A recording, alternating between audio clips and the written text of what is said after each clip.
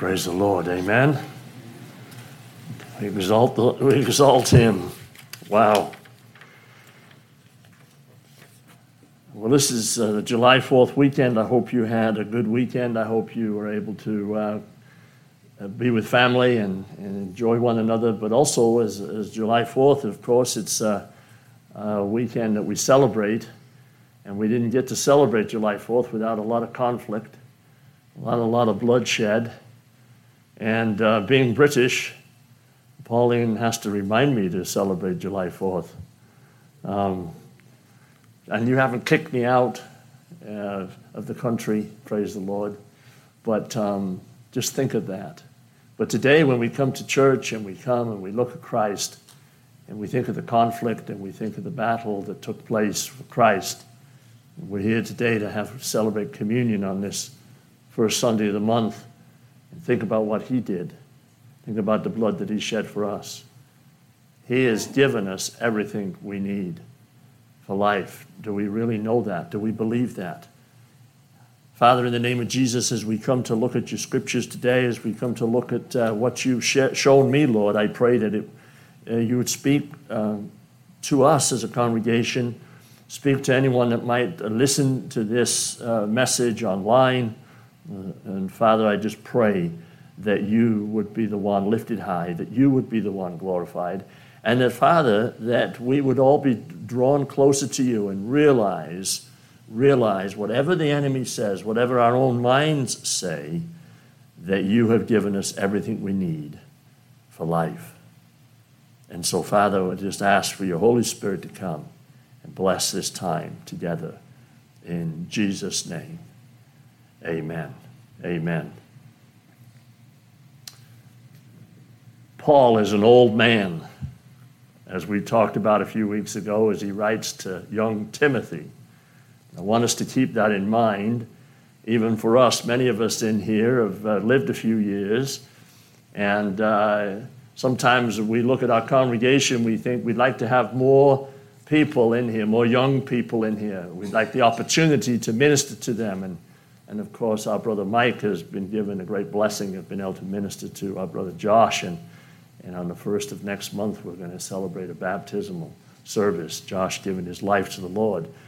And I want you to think about that. And of course, I'm sure it's more sensitive and even more precious to Mike and Josh this morning as we look at this relationship that Timothy and Paul had.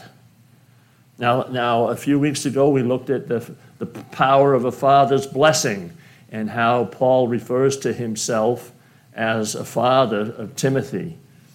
We understand from Acts chapter 16, it's mentioned in here. And I want to read this verse because I want us to get the idea of this relationship, if you will, and help us understand how we might have a relationship with one another, but primarily to get to a place understanding who we are in Christ and encouraging others in their relationship with Christ, and that Christ provides everything we need. So in Acts chapter 16, it's recorded in here that it says, "Then he came to Derbe and Lystra, and behold, a certain disciple there named Timothy." You need to note this. Timothy, he was the son of a certain Jewish woman who believed. And of course, Paul mentions this in his second letter. He talks about his grandmother and talks about his mother.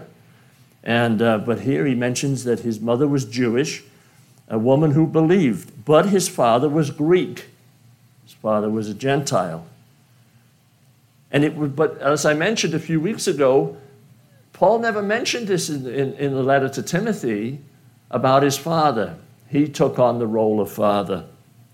But it's important to see that. How did Timothy feel about this, about having a mother who believed, who was Jewish, and a father who was a Gentile, apparently an unbeliever? And he was well spoken of by the brethren who were at Lystra and Iconium. Anyway, Paul then, he's ministering to him.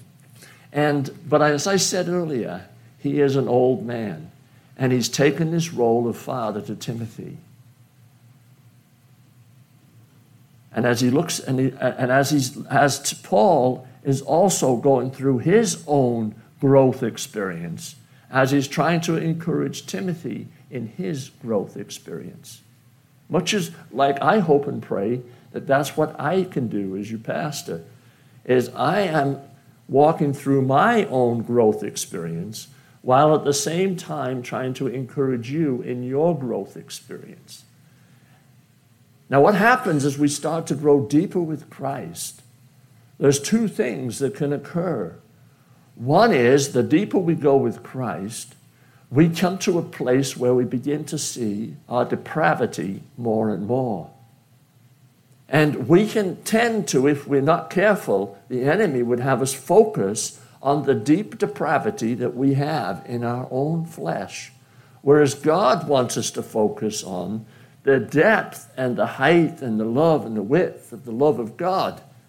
So there's these two streams, if you will, flowing. And as Paul writes this as an old man,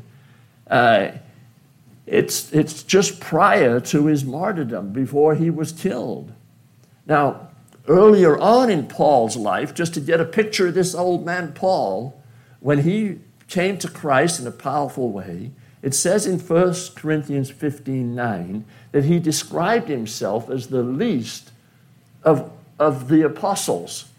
That's how he saw himself, as the least of the apostles. He saw his depravity. He saw that he was a man murderous that was arresting Christians, putting them in jail. That's where he was before he came to Christ.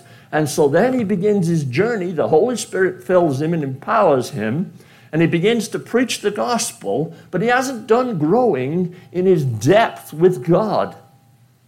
Because about 5 years later or so, in Ephesians 3:8, he describes himself there as less than the least of all the saints. See, when he first started, he was comparing himself with all the apostles. And he says, I am the least of all the apostles. Then he begins to grow, and he gets closer to Jesus, and more, less of him and more of God. And he begins to see, I am the least of all the saints. That's how depraved I really am in my flesh. When I look at my flesh and compare it with what God has for me. Well, as he comes to write to Timothy, in 1 Timothy 1:1, the first letter of Timothy, 1:15, again, these two letters were written very soon before he was to be martyred, before Paul was to be killed as an apostle. And he says in here, 1 Timothy 1:15, Christ Jesus came into the world to save sinners, of whom I am chief, or the worst.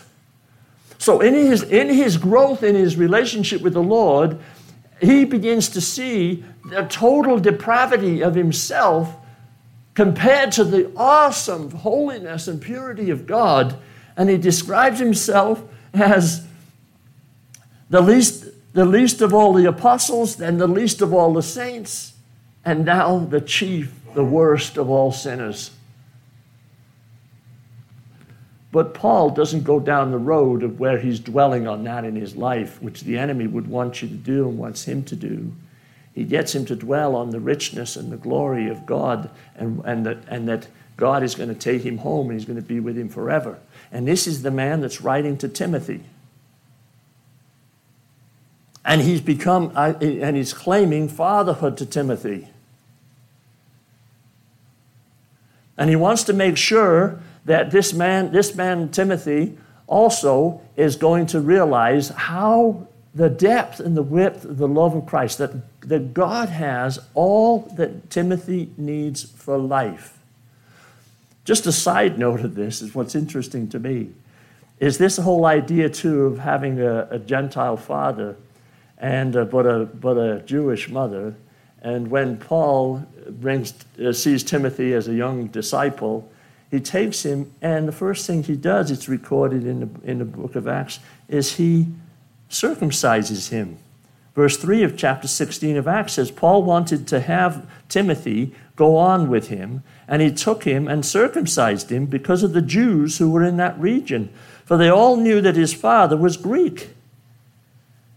Now, we all know, if you've studied Scripture, you know that Paul was very outspoken about, and he just lectured Peter in the Galatians letter about not trying to saddle up with, if you're saddling up with the Gentiles and then the Jews walk in and you become, you're over here, you're over there, you're all mixed up.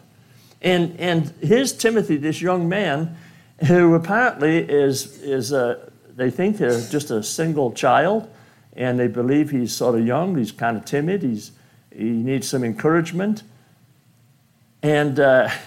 And he's been taken by Paul with an unbelieving father, and Paul takes him and circumcises him. Can you imagine what went through his mind on that? Have you ever thought about that? Like, would you be a little bit confused? Well, hey, how come you're telling Peter this, but you've done this with me? But Paul had the wisdom of God to know what needed to be done for Timothy, the man of God. To obviously Paul made that decision. Because in Galatians, we see that or actually in 1 Corinthians 9, there's the verses between 19 and 23. You can study those at home.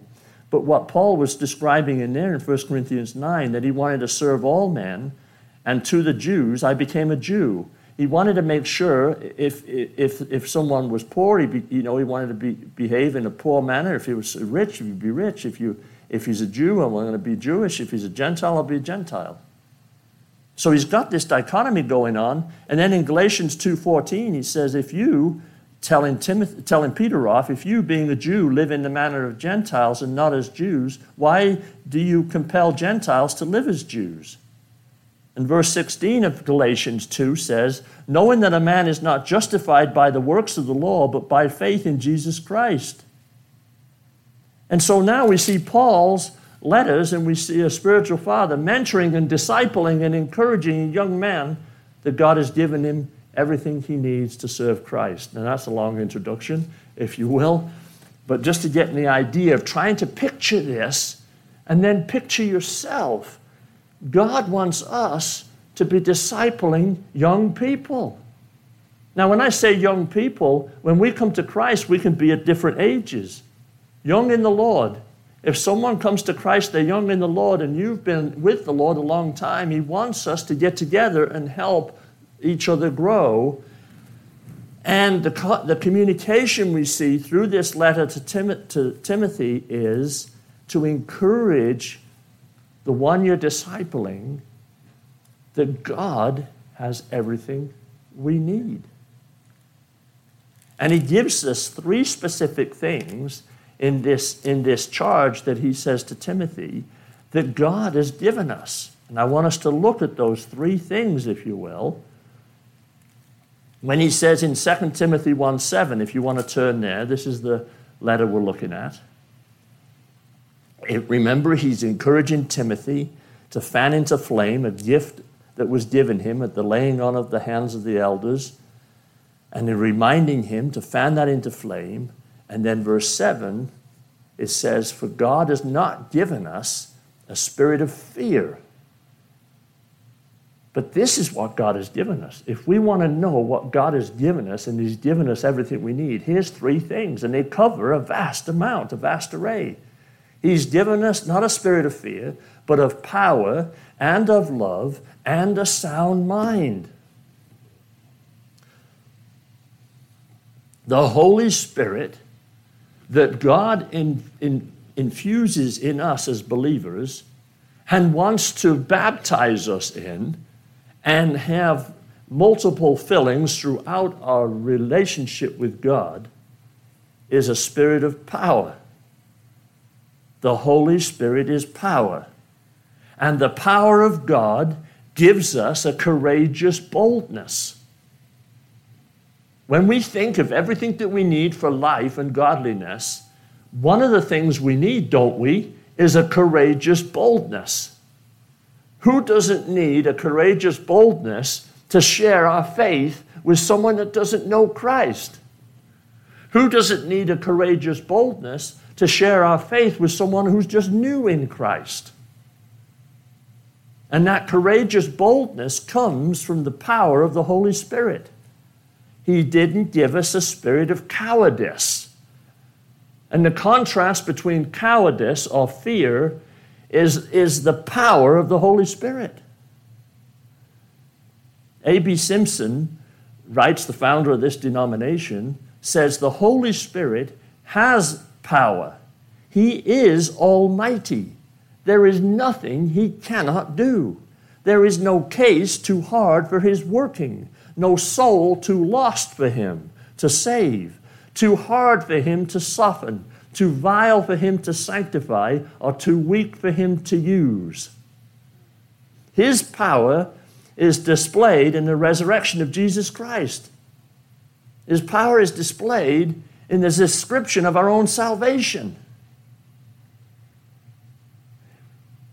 When we look, the devil wants to take us down the road of our depravity. God wants to take us down the road of declared righteousness. And that is part of our salvation. That's what God wants us to share. We can share that in the power of the Holy Spirit when we realize the power of our salvation. Nobody can be saved without the power of God. The most miraculous, awesome power that's ever been seen was the power that it took the Holy Spirit to raise Jesus from the dead. And he lives today, interceding for us. And that same power, he says in Ephesians, is what is poured into us and raises us from our old life and gives us new life. There is power in the name of Jesus to break every chain, to break every chain. God has not given us a spirit of fear, but of power. He is. The Holy Spirit is power. But the second thing he mentions here is what? He's not given us a spirit of fear, no timidity or cowardice, but of power and of love. Now, he's saying so much in this one short sentence that I don't even know if we can truly grasp it. We've got to take this word, I encourage you to do it, and have a week of meditation just on these words: power, love, and sound mind, self-discipline, or wisdom. Think about it. So he's given us love, and the Holy Spirit is love. The love of God gives us a fearless confidence. Think about that. When the love of God is shed abroad in our hearts, the Bible says, you have a fearless confidence. The Holy Spirit, the power of God comes on us. We have a courageous boldness. We're courageously bold and we're fearlessly confident. Think about that. There is a fearless confidence in us when the love of God is perfected in us. When Paul was going from the least of all the saints, or should I say the least of all the apostles, the least of all the saints, and the chief of sinners, as he was going along that road, God's love was perfecting him. And the perfection was going deep and deep and deeper. And yes, the eyes that go deep in love can see the depth of depravity. And the devil says, focus here. And God says, no, focus here. Because I want to use you to tell people that I have all that they need. And I want to pour into them a godly power that gives them courageous boldness and godly love that will give them fearless confidence. Paul says to Timothy in 2 Timothy 1:12, look, I'm not ashamed. I'm not ashamed, for I know whom I've believed, and I'm persuaded that he is able. And we can just stop right there. Now, you talk about a courageous boldness and a fearless confidence, and that given through the power and the love of God. You can say, I'm not ashamed, for I know whom I've believed. And I'm looking deeper down the well of love. 1 John 2:3 says, 1 John 2:3, now by this we know that we know him, if we keep his commandments. By this we know that we know him, if we keep his commandments. There is a way in which we need to keep his commandments in love. Study the scriptures so that we can be approved by him and be a workman for him. Verse 5 of that chapter says, "But whoever keeps his word, truly the love of God is perfected in him. By this we know that we are in him." I just want to encourage you in your devotions with God, in your devotions in the morning or the evening or whatever your time clock is best for you, to sit before the Lord and soak in him so that you can be filled with a Holy Spirit power and have the boldness that we need, a courageous boldness that we need, just even to live life, and a fearless confidence to claim all that God has for us and to tell others about it. It's when we keep ourselves in his word, we keep his word, and we stay in his word. We become like a tree planted by streams of living water. And we are being perfected. It is a journey, and it is too complicated, and I'm not even able to explain to you how God is going to work in each one of your lives, because he works independently, and yet he works corporately. He knows you uniquely. He knows how to encourage you to go deep. He knows how to encourage you to stay out of the well of depravity. He knows your weakness, and he always has a strength to counteract that weakness. And it's staying in his word, and you become perfected.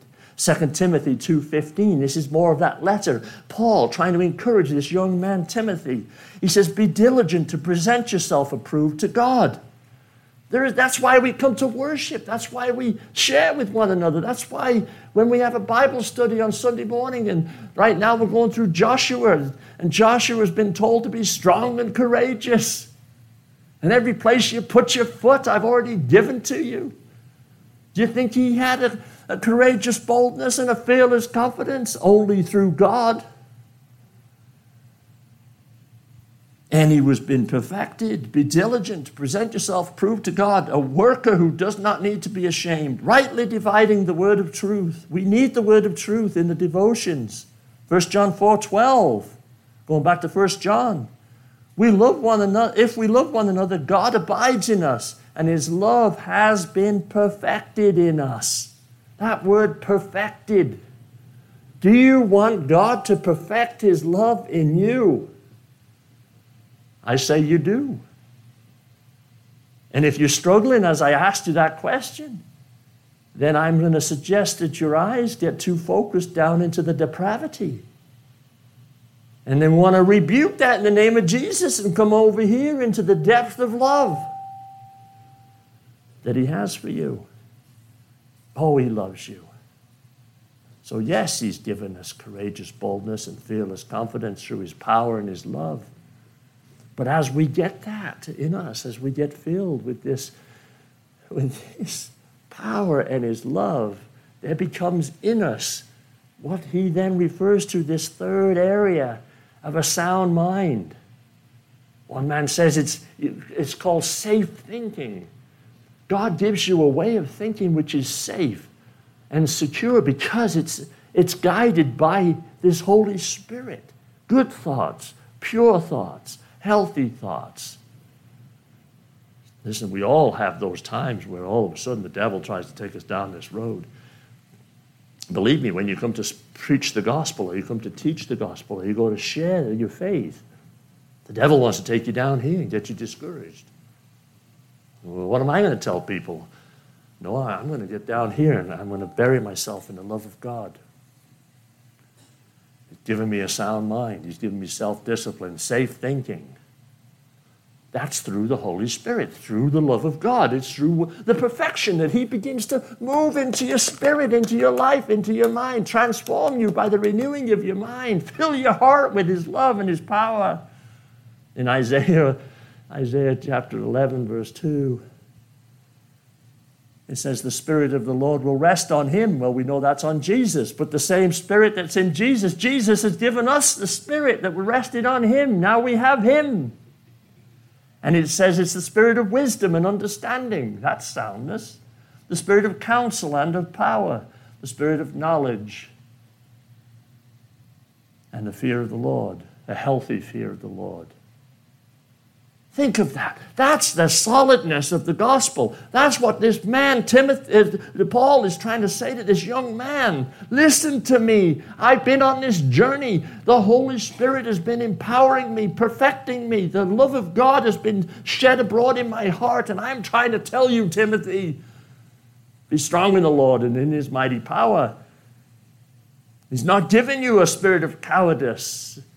When you get that idea in your head, you're getting weak and go in this direction. When God says, go this direction.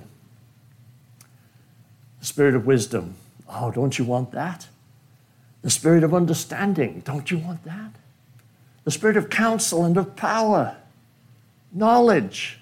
Listen, when you come to make decisions in life, whatever decision that is, his Holy Spirit begins to pour in your life. When you ask him, Lord, I need to make this decision. I need guidance from you. I need that power that will give me that courageous boldness. I need that love that will give me fearless confidence. And my mind then will begin to think thoughts that are guided by God, guided by his Spirit, which gives me wisdom and understanding and decisions. And a whisper might come in your mind and say, this is the decision to make. This is the direction to go. This is what you need to say right now or not say right now. And it comes from God. James 3:17, which we've talked about many times since I've been here at Calvary. It says that the wisdom that is from above is first pure. It's pure. It's then peaceable, gentle. It's reasonable, willing to yield. It's full of mercy and good fruits. It's without partiality and without hypocrisy. That's what God wants to pour into us. That's what God wants. That's what Paul's saying to Timothy. That's what God is saying to us this morning. Do you want a courageous boldness, a fearless confidence, and a wise mind, solid thinking, self-discipline, guided by God? Well, he has it for you. The book of Proverbs 8:14, God says this in his word, counsel is mine and sound wisdom. He says, I am understanding, I have strength. That's talking about God. Listen, do you want strength? Do you want understanding? Do you want sound wisdom? Do you want counsel in these next coming weeks? Decisions that you're trying to make, then lean into God. Lean on Jesus. Look to Jesus, the author and perfecter of your faith. Psalm 119:80 says, let my heart be blameless. Or one translation says, Lord, would you just let my heart be sound? Let it be sound regarding your statutes, that I may not be ashamed. Therefore, do not be ashamed, Timothy says, after he says this verse in verse 7 of Timothy.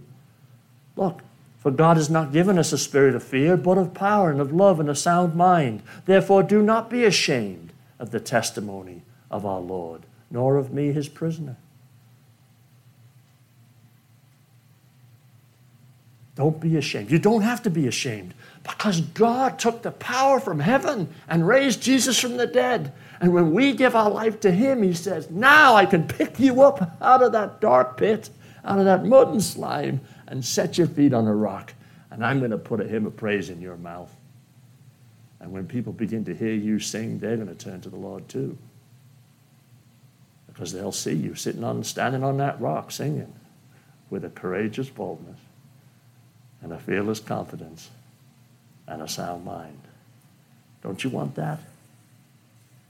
Amen. So Paul goes on in Timothy, and in verse 13, he says, I want you to hold fast the pattern of sound words, which you've heard from me in faith and love, which are in Christ Jesus. Can I say that to you this morning? Even what you've heard, maybe you've just heard a few words, but whatever it was, If it was going down this direction, then set it aside and rebuke it. But if it was going down into the depth of love, then hold fast to it. Hold fast to it. Those are sound words. And the love that are in Christ Jesus. He loves you so much. God sent his one and only Son to die on a cross for you, to give his life for you. That is depth of love. Yes. Verse 14 says, that good thing that was committed to you, that good thing, that life, eternal life. If there's anything good, it was eternal life. Yes, they said he had a gift. Praise the Lord, he had a gift. But the greatest gift was his salvation. The fact that he was risen from the dead. Timothy was. That's your greatest gift.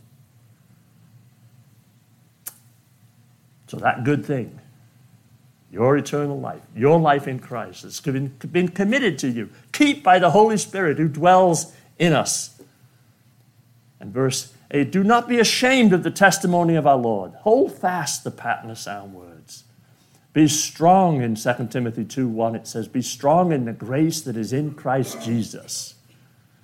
Ephesians 6:10 tells us to be strong in the Lord and in his might, in his power of his might.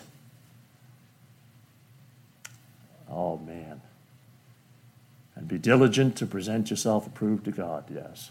A worker who does not need to be ashamed, rightly dividing the word of truth. I trust that that has been done here this morning.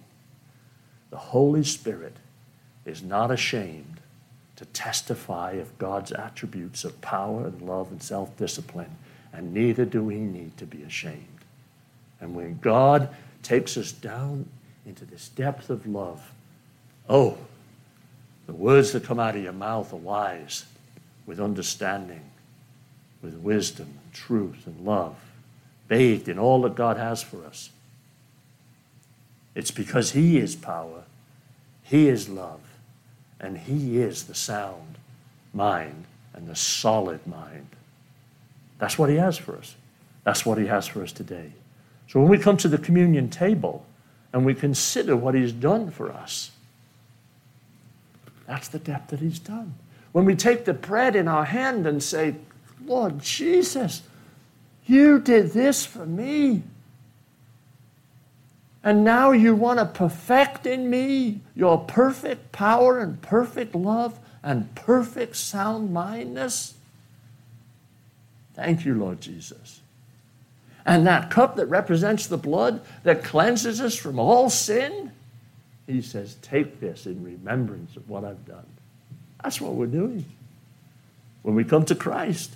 It makes us want to go get baptized after we come to believe, doesn't it, Josh?